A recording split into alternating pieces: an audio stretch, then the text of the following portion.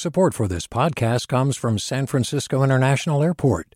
At SFO, you can discover award-winning flavors and unique shops all before takeoff. Learn more about what's at SFO at flysfo.com. Hi there, I'm Rand Abdel Fattah from Throughline. If you're listening to this podcast, you know that KQED produces exceptional storytelling that keeps you informed, inspired, and entertained. Their podcasts cover issues from your neighborhood to the entire country and everything in between. Support this work today. You can help us continue to bring quality podcasts to your ears. Just head to donate.kqed.org/podcast. That's donate.kqed.org/podcast. From KQED.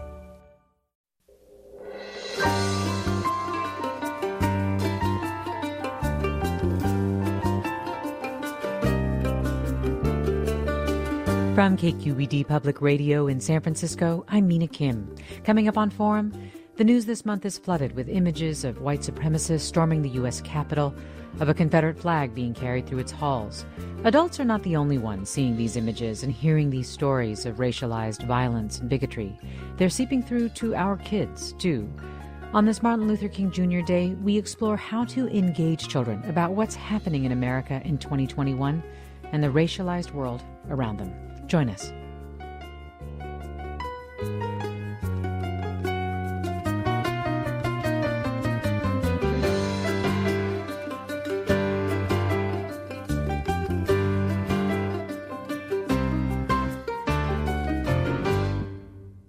This is Forum. I'm Mina Kim. Today is MLK Day. Martin Luther King Jr. dreamed of a day when his children would not be judged by the color of their skin, but by the content of their character. Today, we're grappling with seeing white supremacists and neo-Nazis brandish weapons and ransack the U.S. Capitol. We're grappling with fears that racialized violence will become an even bigger part of our politics or even our communities. How do we talk to our kids about these events, about race, and prepare them for the racialized world they face? Joining me is Allison Briscoe-Smith, a child clinical psychologist, professor and director of diversity, equity, and inclusion at the Wright Institute. Thanks so much for joining us, Dr. Briscoe-Smith. Thanks for having me. Also with us is Melissa Giroux and Andrew Grant Thomas. They're co-founders of Embrace Race, an organization dedicated to sharing and developing best practices for raising and caring for kids in the context of race. Thanks so much for joining us, Melissa Giroux. Thanks for having us, Mina. Also glad to have you, Andrew Grant Thomas. Great to be with you, Mina. And Dr. Briscoe-Smith, I will start with you. I think one of the first questions that often comes up for parents, especially of elementary age children, is should we even talk about these recent events? I mean, is it true that they're probably noticing more about what's happening than we think? Definitely. They're definitely noticing more, we think. I think there's a sense that perhaps children maybe aren't noticing and aren't seeing. So even if they're not watching the news or on the internet, they are noticing our response as parents. So I would really encourage us to just assume that kids are hearing more and being impacted more than we might think. And Melissa Giroux, would you agree with that? And if so, what is this bringing up for kids potentially? I 100% agree with that. I want to just say, Mina, that Andrew and I are so thrilled to be on with Allison as well, who we consider part of the Embrace Race community and who we've turned to and learned so much from as well. So absolutely, they are noticing, and what's a great approach is to ask them, what they know and that's something that works at different age levels, right? And what they will tend to notice, you have to understand, and you do, I'm sure, that the onslaught, this has been going on for a long time, right? This racialized violence against communities of color, and Martin Luther King fought against it and made some headway, as did the whole movement that made Martin Luther King, Dr. King. And we continue to fight. We celebrate the gains today, and we continue to be aware of the way in which there's been this relentless relentless fight against things like voting rights and full citizenship for people of color. So kids have noticed it all along, and there have been so many high profile incidents of racialized violence. In Allison, we actually met Allison and started working together. We invited her on a conversation we had. I think it was the summer of 2016 when Philando Castile and Alton Sterling were both murdered by police. So it's been kind of the same conversation since, and this has been, this is a little different, shocking, but not surprising to many of us. And I want to sort of underline that kids are, noticing all of it and interpreting it in the ways that they can developmentally and according to the information that their experiences and the information that they're being given. Because what are the ways that they do tend to interpret it developmentally? I mean, Andrew Grant Thomas, as Embrace Race has noted, I mean, even babies notice racial differences, and by around age 4, kids even begin to show signs of racial bias. Can you talk a little bit about developmentally at what ages children are reacting to racial differences, and given their age, how they are making sense of it, what their developing brains allow? Well, I mean, as you said, yes, in infancy, they're noticing differences that we later come to understand as racial differences. At that point, as early as 3 months, 6 months, they're noticing some of these things. They're gravitating toward people who look like them.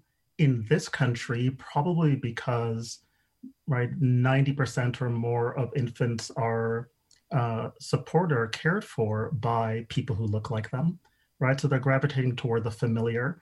But later on, as you say, around age, even as early as 3, at 4, at 5 years old, that familiarity, that sort of preference deepens into something that we might recognize as bias in many, many cases. And that bias can also translate into behavior, right? So you might see inclusion, exclusion on the basis of skin color from play groups, for example. You might see, appreciation of or knowledge of stereotypes, and 4-year-old, 5-year-old kids being able to respond to stereotypes and to hold those stereotypes themselves.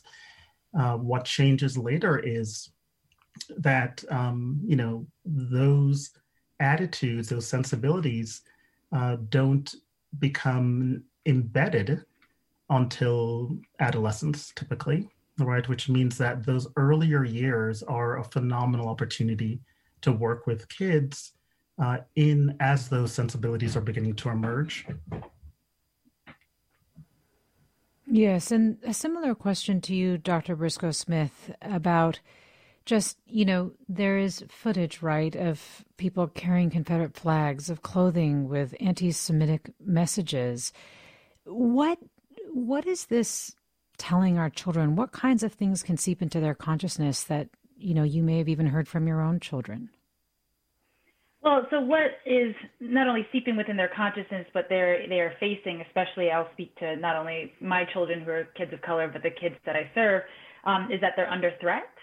And I think it's not unusual to have kids of color ask questions of, am I okay? Will I be safe? The dinner time conversation that we had 2 weeks ago was one of, are we okay and are we safe? That's going to be a really common, really developmentally grounded question that children from little ones all the way up are asking in some way, shape, or form.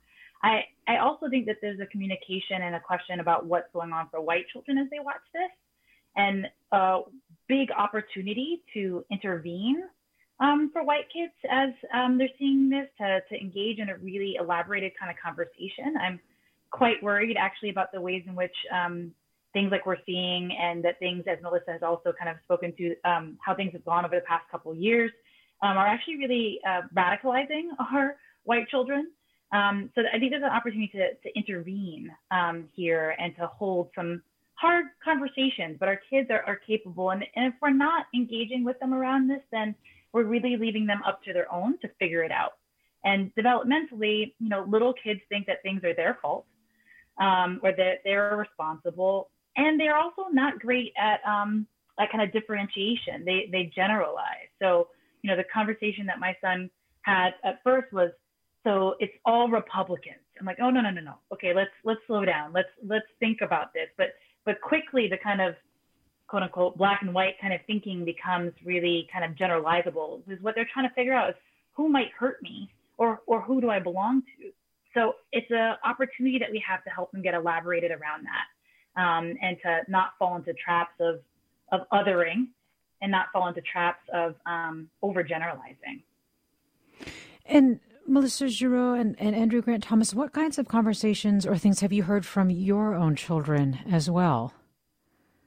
Yeah, it's really been a lot of the same, this feeling that Allison described of being under threat, but also because we've been having these conversations for a long time, we have always brought up, that things, for example, Allison was talking about the opportunity for white families or white guardians, parents to talk to their children about this, or kids in their circle. It's also true that kids can sometimes think, if they're seeing sort of white violence against people of color, that this is, if they don't know a lot of white people, or if you don't talk about it explicitly, they might think that this is what white people are like. And so a conversation we've been having for a long time is about the people we know in our circles, diverse circles, that are pulling in the same direction with us, that are positioned differently. And even within our own family, we're positioned differently, sort of racially, but that are working for, liberation, for justice, social justice, racial justice, other forms of justice for all people, right?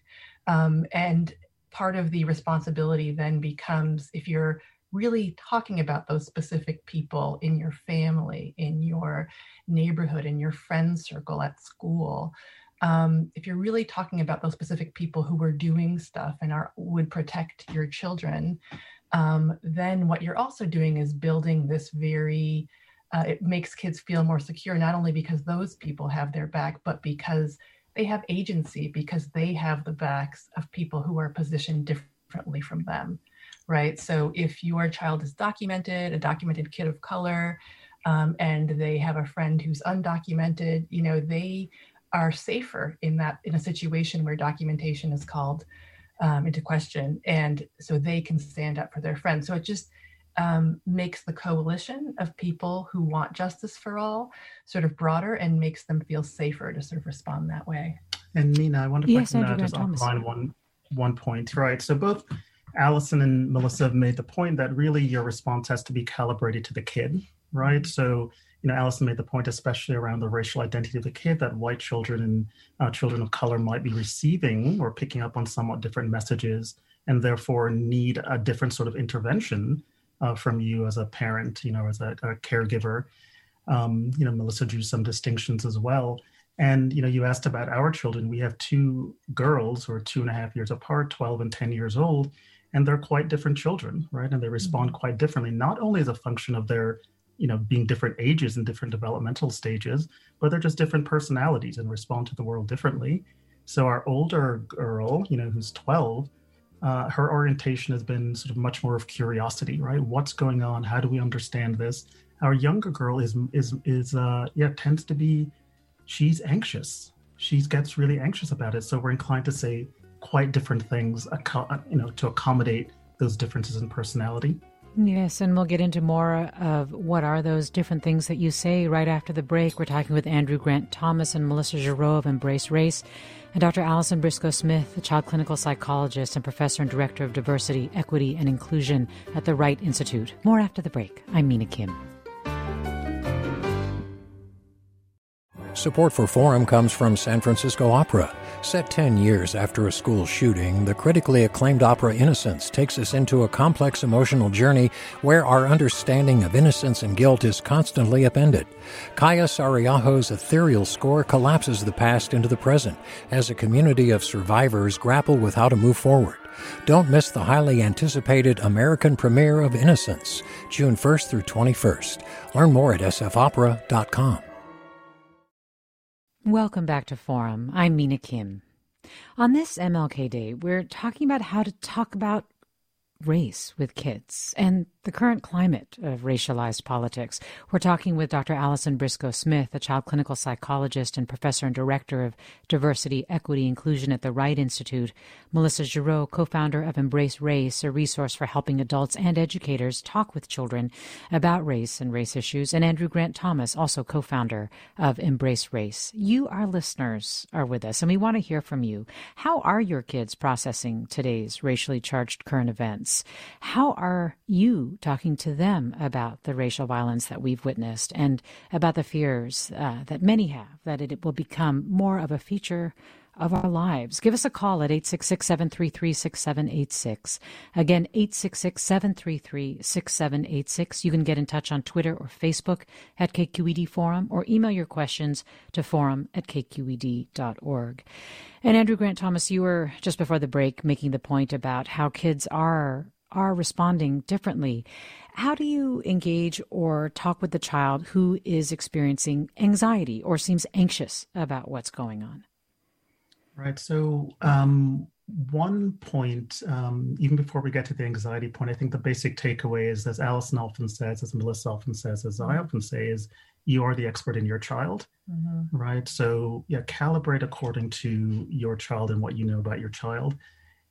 In terms of anxiety, so our younger girl is definitely the more anxious one. She's the one who might be kept awake all night, right, by the last thing she heard. And if that's a hard thing, we're going to be very aware of that. So Melissa spoke to some of this. Certainly, it's partly about giving her assurances where we can, right? A big part of her anxiety is about her own personal safety, as Allison said, is often true of kids. So, this is a case, in the case of what happened in the Capitol and sort of all the dynamic that went into that, the threat, the danger represented there, our particular family is probably less vulnerable to that than many others. So we can give her some assurances. And at the same time, as Melissa said, we want to be clear that there are lots of other families that might be more vulnerable and that we care about them too. So it's not enough for us to feel safe. We need to think about what is it that we can reasonably do to support those who are less safe than we are. And why would your family be less vulnerable to that? Well, for one thing, part of it is literally just where we live, right? We live in Western Massachusetts, in what's often called a bubble. Now, to be sure, it's less of a bubble than people suppose. But certainly our children don't go to school, or go about their day before COVID and now fearing for their own physical safety. And we don't go fearing for their physical safety as well. We don't see, there certainly are not, we would be very surprised if we heard that a lot of people from Amherst, for example, participated in the storming of Capitol Hill. It's just not that place. So right. As a practical matter, that's important. And then in terms of, I don't know, Dr. Briscoe-Smith, if you have anything to add around the anxiety question before I move on to the other sort of description of how children are responding that Andrew Grant Thomas gave, which was that his older daughter is curious. But in terms of just the anxious question, do you have anything you wanted to add there? Yeah, I think the thing that kind of resonated and came up for me as we were talking is I'm anxious too. So before we move to kind of assuaging and kind of getting rid of anxiety, I think we need to actually center and locate ourselves. Mm-hmm. How are we doing? How are we understanding this? I'm a little nervous.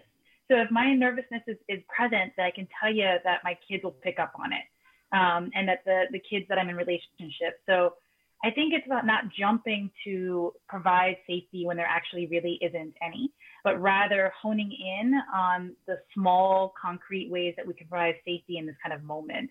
And I think also what Andrew's kind of offering us is an opportunity for us to be elaborated about it, to think about power and privilege as we think about this. Not that I'm doing something wrong or that I should feel guilty, but rather, my proximity to the Capitol probably means that I have or actually my lack of proximity means that I'm not as worried as I am for example, my family that lives in Maryland or my family that lives near the Capitol. So we can do the yes and. I'm nervous and I can still be available to help out. But I think sometimes we're so eager to to seek comfort and to seek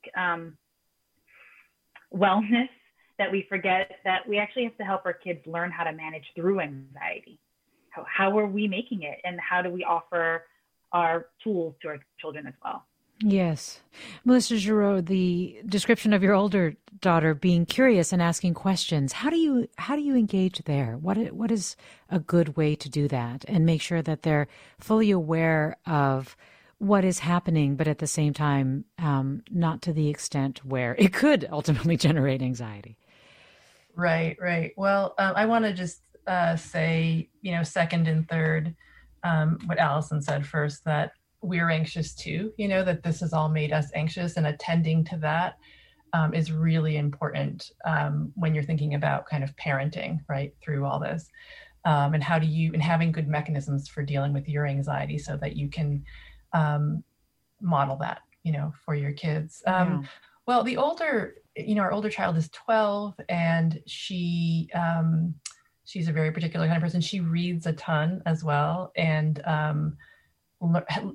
is fairly we'll have sometimes enough information to we can get enough information to hang ourselves, right? So she'll have information from all over, and then the best approach I find with her when she asks questions is often to ask to answer some questions, but then to ask other questions, and what Allison, just helping her complicate the picture a little bit, what Allison was saying about her son responding, oh, is it Republicans who do this? And no, in fact, is it white people who do this? No, it's more complicated, right?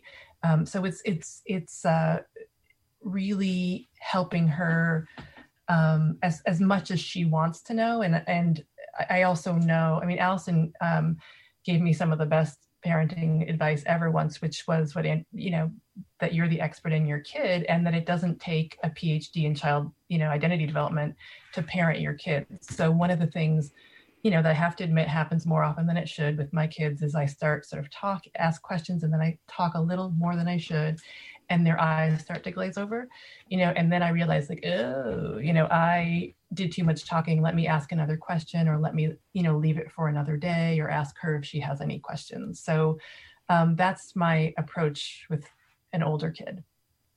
Well, let me go to some of our calls coming in. Padma in Fremont, join us. Hi, Padma. Hi, good morning. Thank you for taking my call.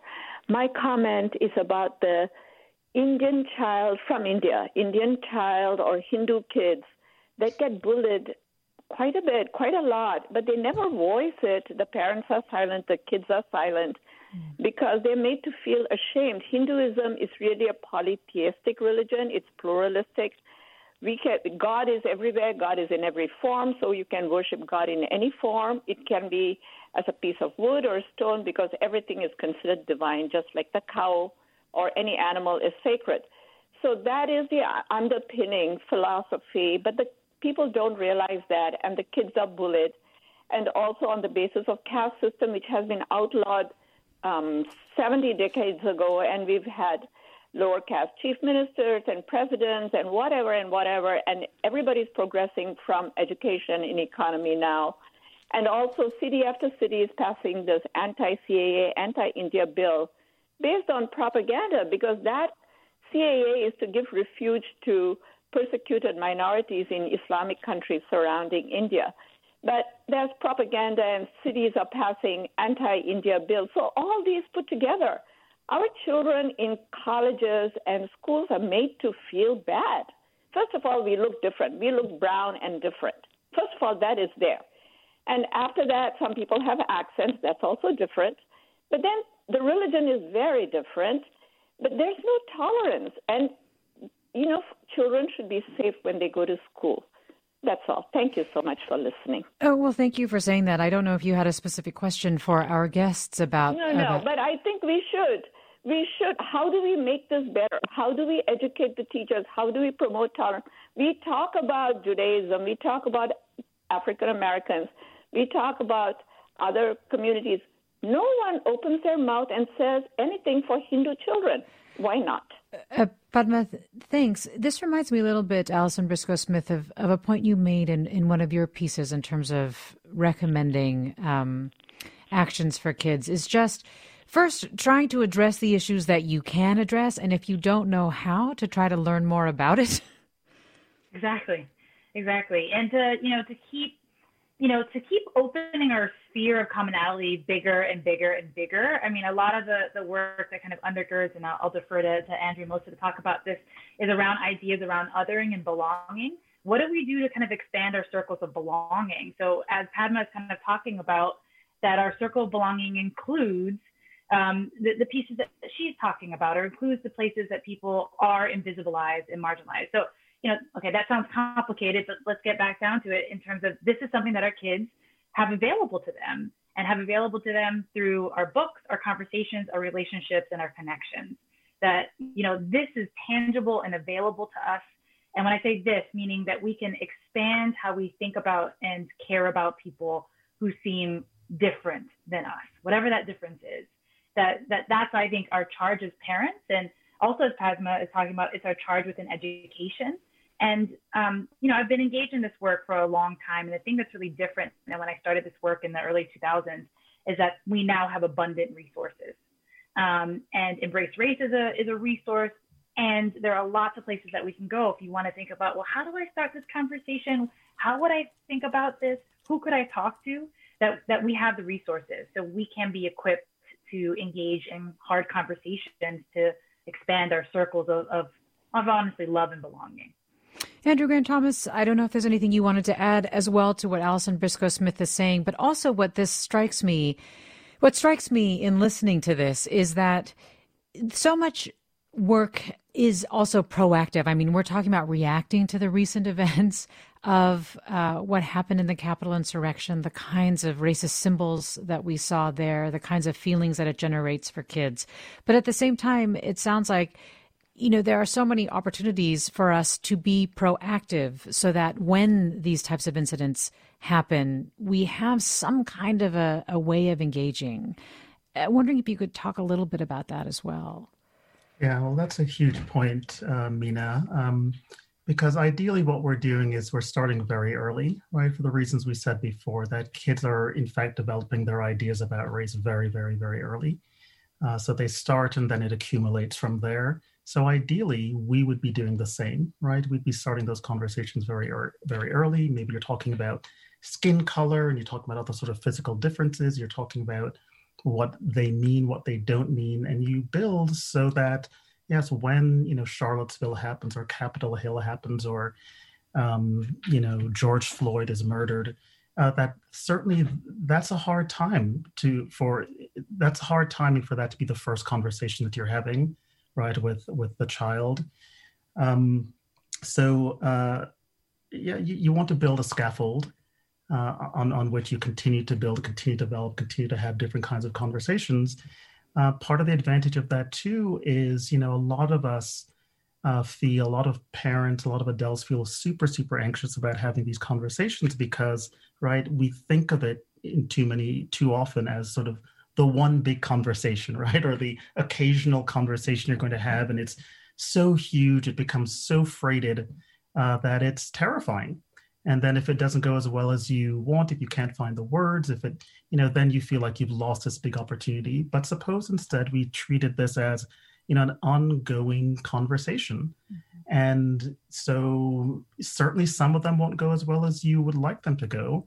Sometimes you don't have the information you wish you had at your fingertips. But if you plan to come back to it, you plan to keep learning, doing better as you know better, it'll be a lot easier to engage each of those conversations, as occasion arises. Yeah, I wonder. Yeah, Melissa Giroux. If I could add that I really feel for Padma and for, there are many Asian children of Asian descent in the U.S. are the most bullied for race, right? Mm-hmm. The hate crimes reported are sort of highest, right? Explicitly for racial reasons. So what she's saying is absolutely on target with the research and with many people's experience, right? in terms of, Andrew was talking about we want to affirm our kids and tell our stories and teach not only in our homes, but we want schools to be teaching about different communities, using books, using the stories of people in the community to come in and sort of be part of that uplift, that empowerment. We want to be doing that so that, so that when there's a crisis, kids aren't then just seeing someone who's from a victimized group as a victim, right? Because there's plenty of other things that make up what it means to be Black or what it means to be Asian or Hindu, right? So that's really important to underline. I also want to say that when we talk about, the stuff that's happened in the Capitol, although there are, lots of people across races involved in the resistance and less groups, involved in the insurrection, we don't often hear about them. A lot of times in American culture, things get reduced to Black and white, and a lot of people feel left out. And it's absolutely not true that it's just Black and white. There are a lot of Asian, Native American, Latinx people, multiracial people who really feel left out of the conversation, and for that reason struggle to sort of insert themselves in a way that feels meaningful into these movements for greater justice for everyone. And so that's part of the work that Embrace Race is trying to do, is to really push back against it's all Black and white, and it's all about Black versus, or also that it's white versus non-white. It's actually people of all races having to treat people across races better, because our children who are Black multiracial could treat another person of color outside of their race badly if we don't prepare them and show them the respect that they should be paying to people of other groups. So I just wanted to underline that. I'm glad you did underline that. And I'm also struck by what Andrew was saying about how these kinds of conversations, just the entry point to them can be difficult. But one of the things that I really liked in some of the tips that you had given on Embrace Race was just beginning with your own histories and experiences of belonging to racial, ethnic, and cultural groups, or being identified by others as belonging to these groups as a way in, Melissa Giroux. Is that something you've used with your own children of color?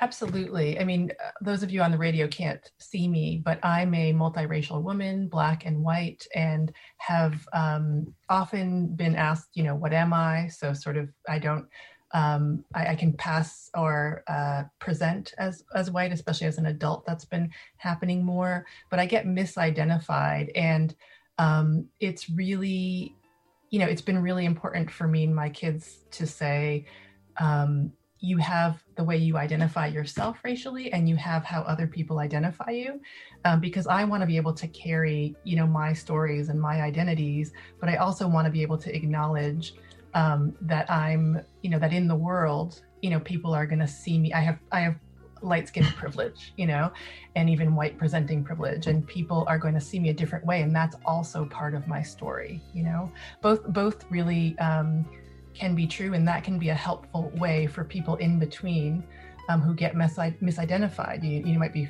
Filipino, and people think you're, Mexican or Muslim or something. And that happens all the time, and it's really confusing for kids. Yes. Well, we'll have more after the break. I'm Mina Kim.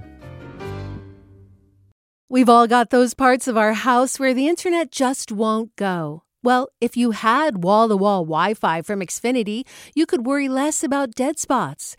Because with wall-to-wall Wi-Fi from Xfinity, you get fast speeds, reliable connection in every room, and power for all of your devices, even when everyone's online. That's wall-to-wall Wi-Fi only with Xfinity. Restrictions apply, not available in all areas. Actual speeds vary. Welcome back to Forum. I'm Mina Kim. On this Martin Luther King Jr. Day, we're talking about how to talk to kids about race and the current climate of racialized politics with Melissa Giraud, co-founder of Embrace Race, and Andrew Grant Thomas, also co-founder of Embrace Race, a resource for helping adults and educators talk with kids about race. Allison Briscoe-Smith is with us as well, a child clinical psychologist, professor, and director of diversity, equity, and inclusion at the Wright Institute. You, our listeners, are also with us. How are your kids processing today's racially charged events, the racial violence they witnessed potentially at the Capitol, or the footage that has been crowding our news feeds, computer screens, and so on? Did you shield them from the events at the Capitol? Or if you talked about it, what messages were you hoping to send? You can call us at 866-733-6786. You can get in touch on Twitter or Facebook at KQED Forum. You can email us at forum@kqed.org. This listener tweets, I can't unreservedly recommend it, but growing up as the child of Jews born in Europe, the message I always got was more like, we're safe for now. Pay attention. Children can sometimes be incredibly sensitive to BS, so just you're safe might not cut it. Let me go to Karen in Ventura. Hi, Karen. Hi, can you hear me? I can. Hi, yeah. I have a little great-grandson, Jack. He's 7 years old. He came over last week, and he said, what's a Nazi? And I said, why are you asking me that? And he said, well, I guess his little friend down the street had called him a Nazi because he's white. His little friend is a black kid. And I have to explain what a Nazi is to a 7-year-old? That's a little young. Yes. It sounds to me like there's enough hate coming from all four corners. There's too much. And I think the wealthy 1% are sitting up in their penthouses laughing at us. They don't care, and we're all fighting over scraps. We're fighting each other. Let me get Dr. Briscoe-Smith's reaction to what you're saying, Karen. Yeah, I mean, I think many of us all have a kind of reaction kind of in our gut, and, how hard that really is, how hard it is to have to explain that, and also thinking about, much as the previous kind of person who tweeted in about how there are some kids that were raised up and born with having that conversation because of a necessity. And, I think there's this idea that's often kind of held, which is wanting to preserve the innocence of our children, and that we can elaborate on that some kids get to be innocent and some kids don't. I do also agree that there's this big tension around how much hate there is, how much, I'll use my child developmental term, big feelings there are out there, right, that are coming through our kids. I want to challenge the notion of kind of protecting by not engaging in a conversation, but rather that we have the opportunity to protect our children by talking with children. I was able to be in dialogue with Dr. Ibram Kendi, and he was the person that really talked about in his push around kind of anti-racism that our protection is not through silence, but rather our protection is by having conversations with our kids. Now, does it have to be, a conversation about white supremacy with my 3-year-old? No, but is it a conversation that I have with my 3-year-old around fairness and justice and how we love people? Then yes. So that's a conversation that we can kind of build up upon. And I do think there's this kind of place that I feel personally in, and also in the communities that I serve, where I was able to actually turn to my kids as they were watching what was on the news and reference the previous conversations that we've had, that we're building up, right? And that my kids' ability to see and understand what was going on and not have it be directly, overwhelming, but have it fit into something that they've heard before, was because we've been building up on these conversations. And actually all of us are building up on those conversations, whether it's, as Karen's kind of talking about, or other folks, are we talking about how we treat each other at home all the time? That's our reference point. So I think sometimes we get caught up in, do I have to use particular terms or use the right terms? But we should and are having these baseline conversations of how we treat and love people every day. So let's think about that as the baseline kind of conversation to come back to. Well, this listener asks, any advice for families talking to kids about grandparents or uncles or other people in the family who have political views that they object to? If your parents have outspoken views that feel racist to you, how do you discuss that with your kids? Andrew Grant Thomas, I don't know if you want to start trying to answer that one. Yeah, this is a challenging one that a lot of us are dealing with in a very active ways, right? So all those sort of proverbial conversations are at Thanksgiving, that people talk about. So I think for me, one starting point would be you need to speak up, right? So we've said really throughout this conversation is threaded through this idea that we really are models for our children. And the younger our children, the more like the larger we loom as models in ways that we may not even appreciate, right? What we say, what we do, what we don't say, what we don't do. So even if, right, there's a family member in this case who is, offering some really challenging ideas that we disagree with, and it would cause some tension, some difficulty. We wonder how our children will feel about that person if we, were to sort of forcefully push back. I think that your child needs to know that the belief, articulated by this family member is not one that you subscribe to. You need to be clear about that. You need to be explicit, and you need to say why. And if possible, certainly if the relationship allows it, certainly I would encourage you to have a conversation with that person. The person is entitled to his, her, their beliefs, but not necessarily to sharing that and influencing the way, right, how the beliefs that your child develops over time. Yes. Dr. Briscoe-Smith, what Andrew Grant Thomas is saying reminds me of your advice to create like a family motto or to clarify your family's values with your children. Mm-hmm. Yeah, I think it's the opportunity to think about, whether it's a family motto or a value statement. What I encourage families to do is just think about the stuff that you say to each other that starts with we.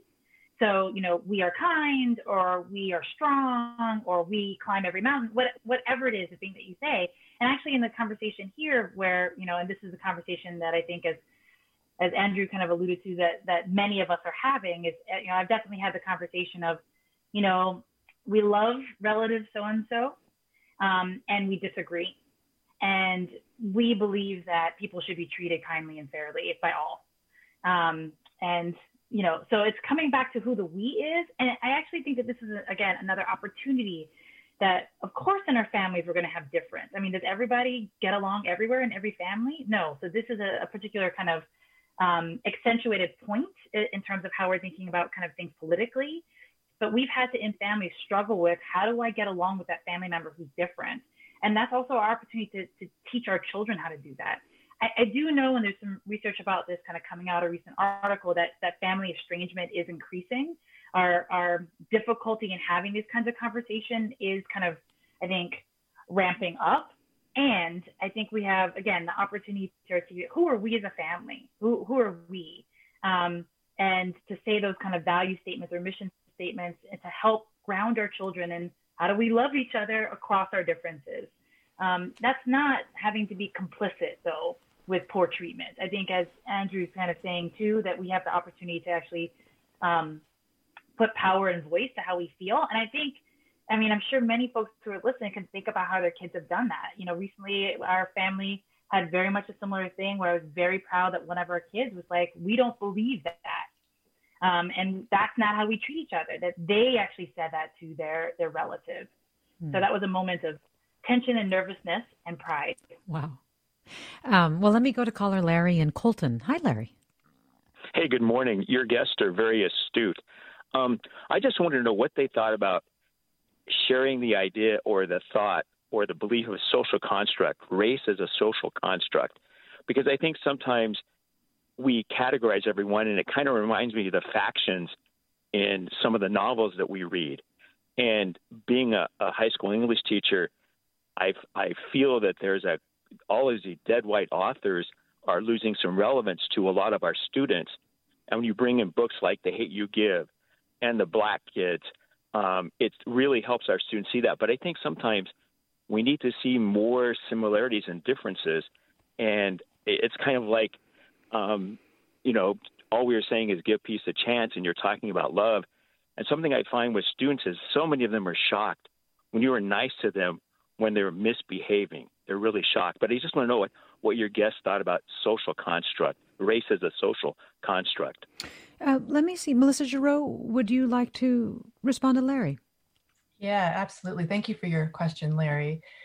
We talk about, race obviously has very real effects. It's a social construct that is used that will determine who has access and privileges and all kinds of things. So it's important, but it's still a social construct. And I think that that's one of the one of the blessings of being personally a mixed race person whose identity gets confused, but socially, is that I can say, yeah, race doesn't make sense, and if you lined everyone up by skin color, or you tried to categorize people across the world racially, it would break apart. Like, the categories actually don't make sense, and they're in service to something. They're meant to divide us, right? So I think absolutely you need to hold both of those, that it's a construct and that it has real effects, right? And that we can work to mitigate those effects and to sort of change what that means, right? I do think what you're saying about, I'm so glad that the books that are being used in your classroom and other classrooms are sort of changing, but I do take your point about teaching kids to see the similarities between themselves as well.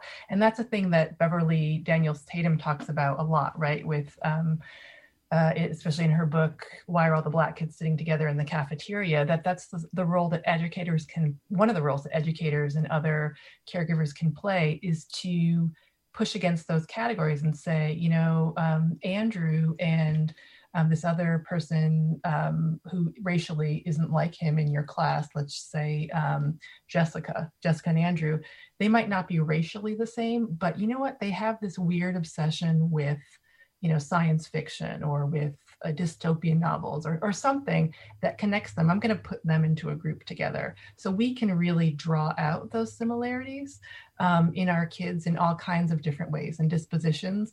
That's really helpful. Well, yes, Andrew Grant Thomas, just please. One thing to that, yeah, which is this, So yes, race is a social construct, meaning, on one hand, there certainly are differences, actual differences in physical appearance, in hair texture, and width of the nose, and color of the skin, all of those things. Race comes in, right, when we map those onto more meaningful characteristics, like, do people work hard? Are they smart? Are they, like to be good friends? Or do they have leadership capacities? These sorts of things. Mm-hmm. Now, the idea that race is a social construct is often taken by some as an argument for why we should pretend it doesn't exist, mm-hmm. right? If only we pretended it doesn't exist, then it wouldn't have any effects. And that just clearly is not the case, right? We have literally centuries of evidence, including research, that shows we don't act as if it's not true. And therefore, as Melissa says, it has real impact in the world. Just to give two very, very quick examples, take a look, go to Google and type in segregation and Philadelphia or Milwaukee or New York or Boston or Chicago, LA, any number of places, and you will see that we certainly situate ourselves, right, in our neighborhoods, in our schools, as if race very, very much mattered. And perhaps even more important, think about your own social networks. Think about the last handful of people who came over to your house, right? Some of us might have a fairly diverse, racially and ethnically diverse group of people who came over to our house over the last 6 months or pre-COVID, the previous 6 months before that. But if you're like most people, you'll find that if you're a white person, it's a really, really good bet that almost everyone, if not everyone who came over to your house or whom you had a confidential, meaningful conversation is also white. You're also going to find that that's largely true even if you're Black or if you're Asian American, right? So and this is even true among people who are, again, very quote unquote well-meaning, might believe themselves to be colorblind, etc. The point is we very much act as if race matters, and therefore it does. Andrew Grant Thomas and Melissa Giroux are co-founders of Embrace Race. Dr. Alison Briscoe-Smith is a child clinical psychologist and professor and director of diversity, equity, inclusion at the Wright Institute. You're listening to Forum. I'm Mina Kim. Well, Catherine writes, this is a time for the country to move forward and take the next steps toward racial justice. Our children can learn about history. What did children and families feel during the Civil War, or the people who took the side of Martin Luther King Jr.? These are frightening times when history is being made. We are living a time when our actions can actually make a difference. Susan writes, what are you? My racially mixed children heard this question often growing up, and even now as adults. They took the approach that it is often genuine interest and sometimes just clueless curiosity. In either case, they chose not to take it as an attack. As a child psychologist, I'm grateful for the way they chose to deal with their unique identities. And Prele writes, a Hindu parent should talk about casteism with his or her kids, the same way a white parent should talk about racism with his or her kids. Denial of racism doesn't help. Denial of casteism does not help Hindus either. Let me go to Anise in San Jose. Hi, Anise, join us. Hi, thank you for taking my call. I have a comment and a question. The comment is that as unfortunate as this event is, I'm seeing the silver lining in this. My 11-year-old twins who thought politics is the most boring thing, overnight, they have come to understand that this is something that could be very impactful in your life. We took the tour of the Capitol a few years back, and to see the pictures and what could happen overnight has created this sort of like visceral images and changes in them. I'm really hopeful this is going to make them be more aware of what's going on and potentially even participate more actively in their civic duties as they grow up. Well, thank you for sharing that, Anise. I don't know if you had a question there as well, you had mentioned, but I think what you're talking about in terms of engagement, in terms of recognizing what can be done and being active participants really does echo what initially you were saying, Dr. Briscoe-Smith, in terms of, reminding, especially on this MLK Day, of people who act and how we all can act. Yeah, that there's so many different ways that we can act. I'm heartened to hear that this may be, the opening up of political activism of 11-year-olds, right? That this may be the opportunity. We've got lots of evidence that this is exactly what ends up kind of can happen. I think about the young folks within Oakland who started, Youth Against the Apocalypse, which is a climate change organization run by kids in young intersectional places of color. Right. So there are these kind of opportunities that kids can take a step and take a lead in this. So I want us to pay attention to our resilience and our opportunities there, because that's really necessary, because there are lots of folks who are hurting, so that we can do this together. We don't have to take this all on by ourselves, but rather can be in coalitions of promise, and coalitions that actually are living out what we're supposed to be kind of pausing to memorialize in this day, which is Martin Luther King's words and calls, and bending the arc of history to moral justice is our opportunity. We have that opportunity to do that today through our children. And Dr. Briscoe-Smith, leave us with one resource, please, in 10 seconds. Embrace Race is the resource that I would point folks to. It's an organization that you can find. And also, please take a look at Dr. Ibram Kendi and Beverly Tatum's work. Those are great books, great resources. So there's lots available to us. Well, that's great to hear. Dr. Briscoe-Smith, Melissa Giroux, and Andrew Grant Thomas of Embrace Race. Thanks to all of you for joining us today. And of course, Embrace Race can be found at embracerace.org. Judy Campbell produced today's segment. I'm Mina Kim. You're listening to Forum. Thank you.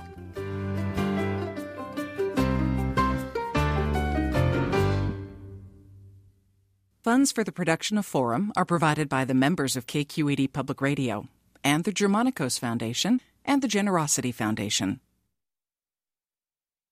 Support for Forum comes from San Francisco Opera. Set 10 years after a school shooting, the critically acclaimed opera Innocence takes us into a complex emotional journey where our understanding of innocence and guilt is constantly upended. Kaya Sariaho's ethereal score collapses the past into the present as a community of survivors grapple with how to move forward. Don't miss the highly anticipated American premiere of Innocence, June 1st through 21st. Learn more at sfopera.com. We've all got those parts of our house where the internet just won't go. Well, if you had wall-to-wall Wi-Fi from Xfinity, you could worry less about dead spots. Because with wall-to-wall Wi-Fi from Xfinity, you get fast speeds, reliable connection in every room, and power for all of your devices, even when everyone's online. That's wall-to-wall Wi-Fi only with Xfinity. Restrictions apply, not available in all areas. Actual speeds vary. All over the country, we need to improve reading in Wisconsin. Schools are changing the way they teach reading. I'm calling for a renewed focus on literacy. We have gotten this wrong in New York and all across the nation. And it's happening because of a podcast. I think your podcast has changed my life. And I'm going to share this podcast with everyone I meet. Sold a Story investigates how teaching kids to read went wrong. New episodes of Sold a Story are available now.